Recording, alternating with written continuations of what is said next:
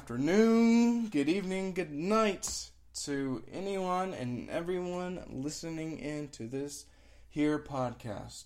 Welcome to my world. Welcome to my existence. Welcome to this quote-unquote fortress of my mind. My name here is Matthew Cunningham. You will get to know me by either that name or some other names that I'm going to have some nicknames. But right now you can just call me Matt. That will be fine.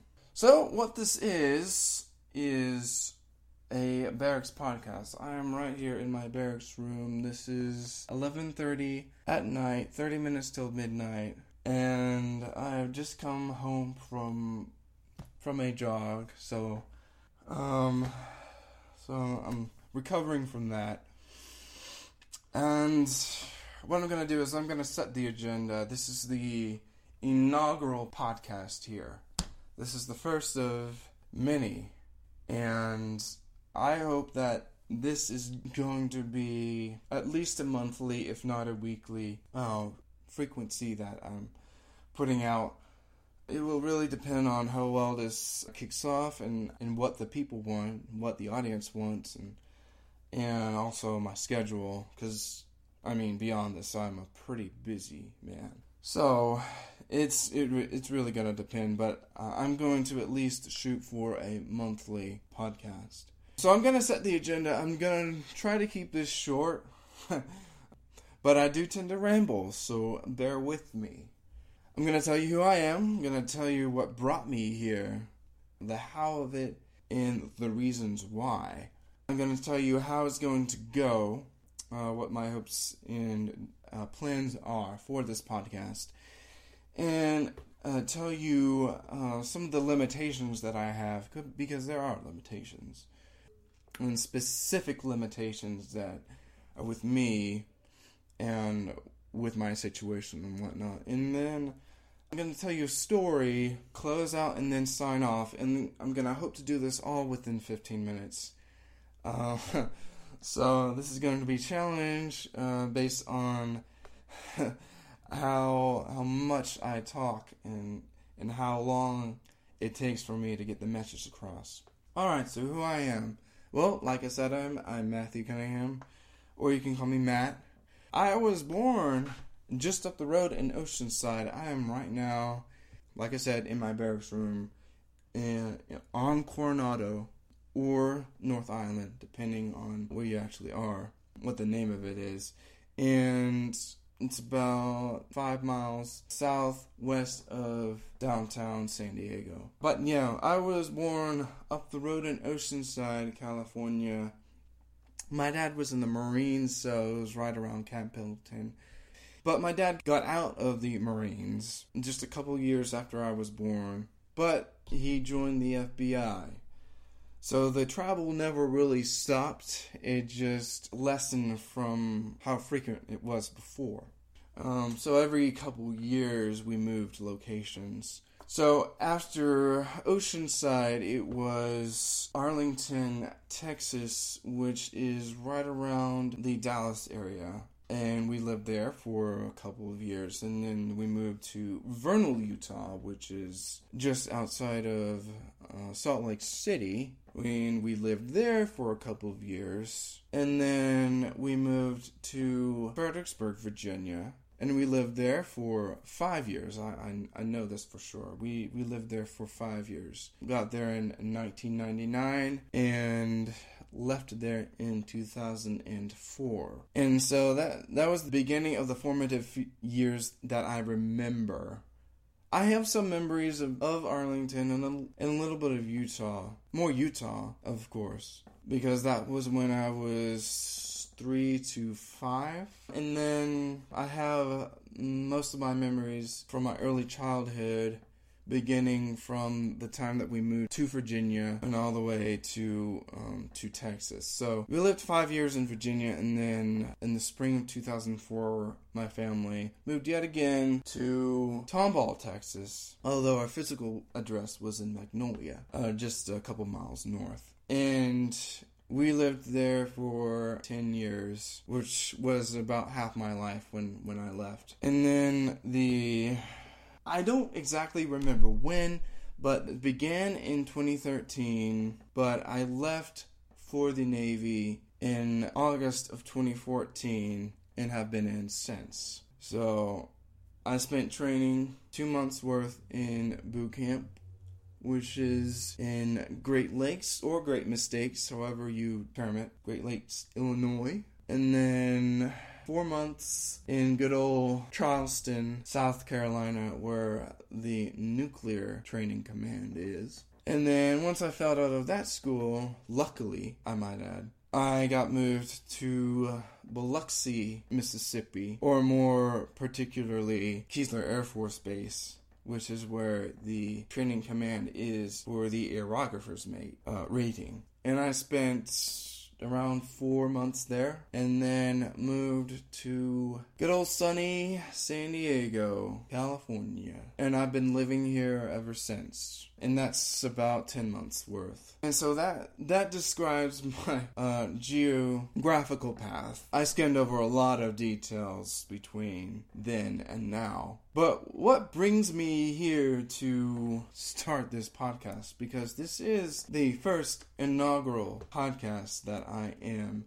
instituting. So, how did this come about? Well, this has been in the works for many, many months. Actually, because all of my adult life, I have been gathering a lot of wisdom and a lot of experiences, a lot of thoughts that I've been wanting to share with the rest of the public, whoever wants to listen, really. So this has been a long and slow journey from where I was at the beginning of high school to the current day. It took me a while to build up the courage, but here I am, talking into the microphone. This is an MXL 910 series microphone that I bought back in January of this year. The MSRP for it is $200, but I got it for 75% off. I got it for $50. Not a bad deal, I'd say.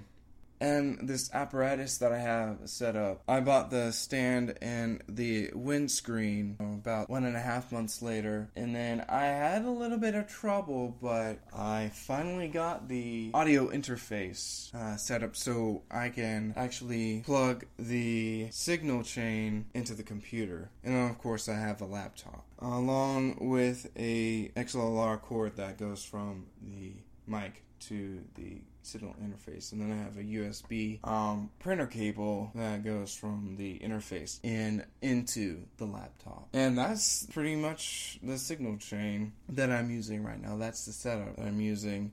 And for this setup, it's pretty inexpensive. That's the amazing thing about it. You can start from the ground up and not even require a lot of professional equipment.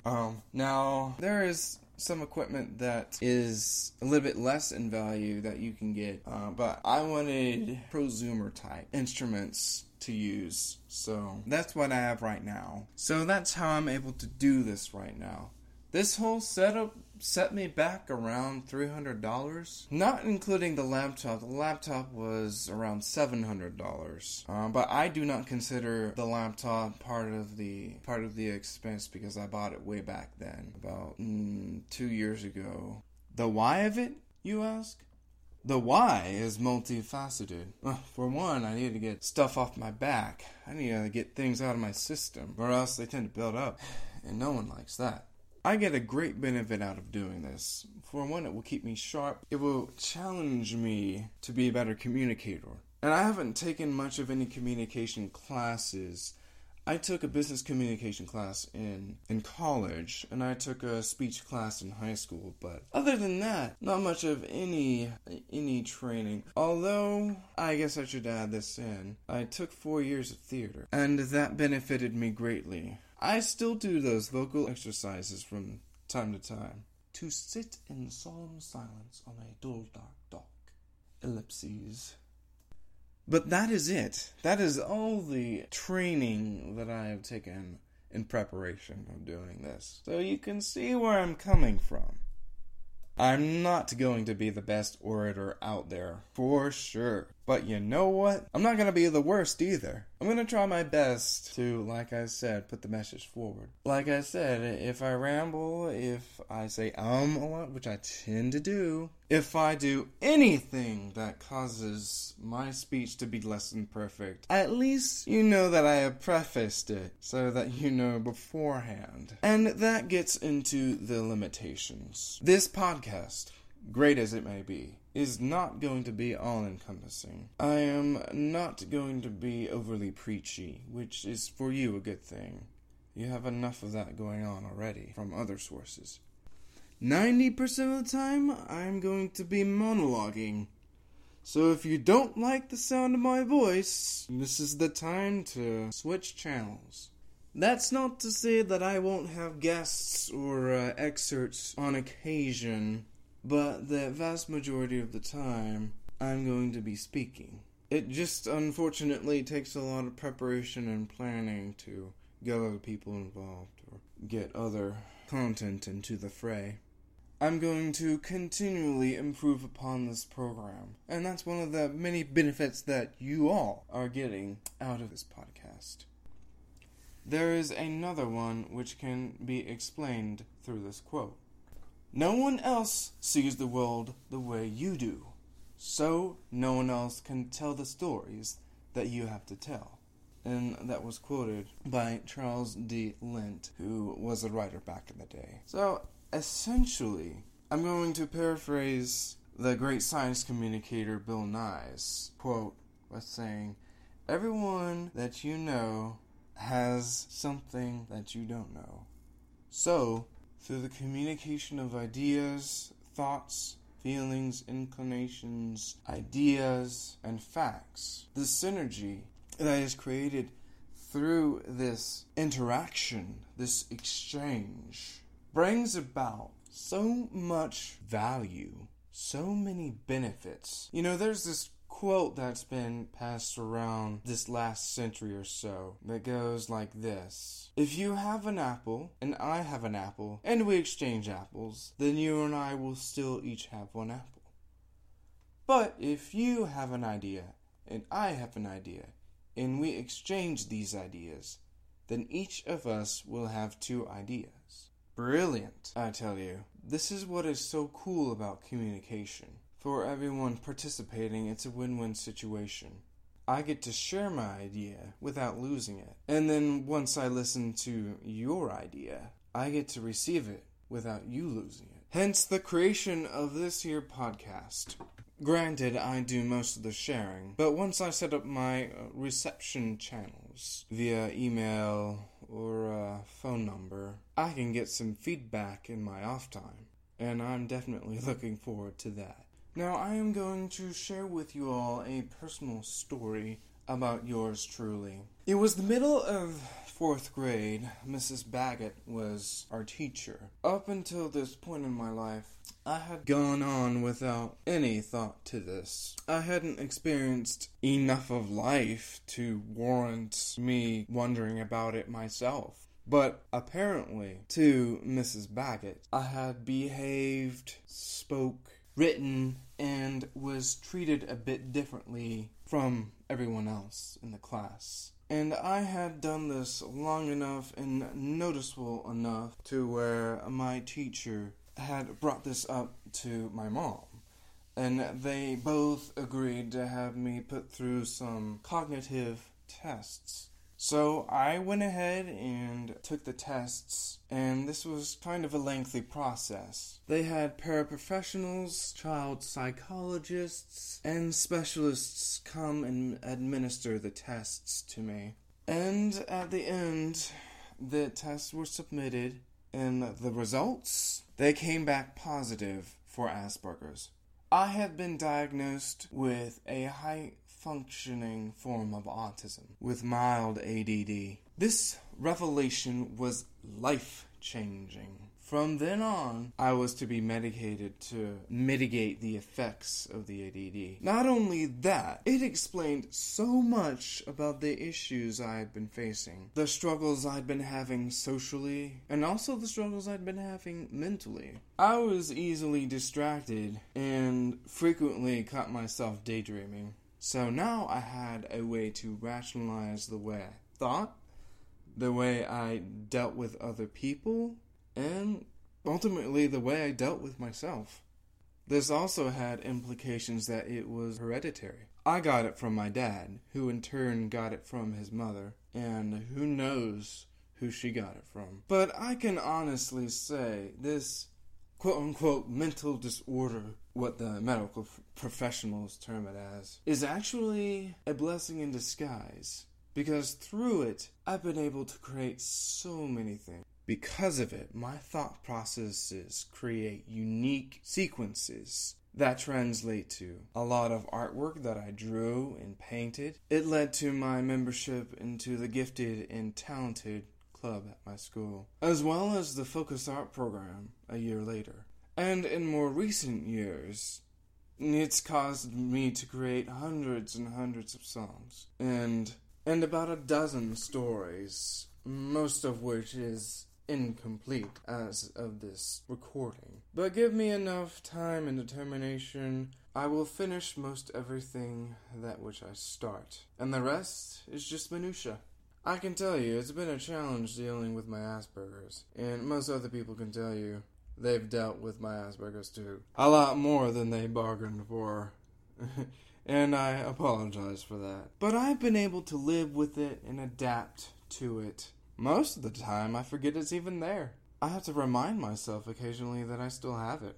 It has played a benign, yet still perceptible role in my life. And you know what? I wouldn't change a single thing about it. It's made me who I am. One could even venture to guess it's the reason why I'm speaking to you here today.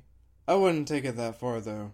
It's not that great. It doesn't give me magical powers or anything. It just gives me a whole new way of looking at the world. I have definitely ran over my original 15-minute time slot, and I do apologize for that, but look how far we've gone. In the span of less than 20 minutes, you all have met me, gotten to know a little bit of who I am, and gotten a taste of what is to come with later podcasts. And while I do not know exactly who I may be speaking to, I can definitely tell you that the audience has a great taste in who to listen to. And I'm not saying this to flatter myself, although that may appear to be the case. No, I am saying this because you have chosen this out of your own will to sit through me blather on about whatever I'm talking about. You took the time out of your day to listen to me, and I'm going to make sure that I treat you well every time you come and visit. You are a guest to my audio household, and you will always be welcome. I'm like your wise uncle who gives you presents once a month. Speaking of which, I'm about to become one this summer. Love you, Becca. In conclusion, it has been an honor to speak to you today. I'll see you next time. Until then, have a great day, rest of your week, rest of your month. Matt here, signing off.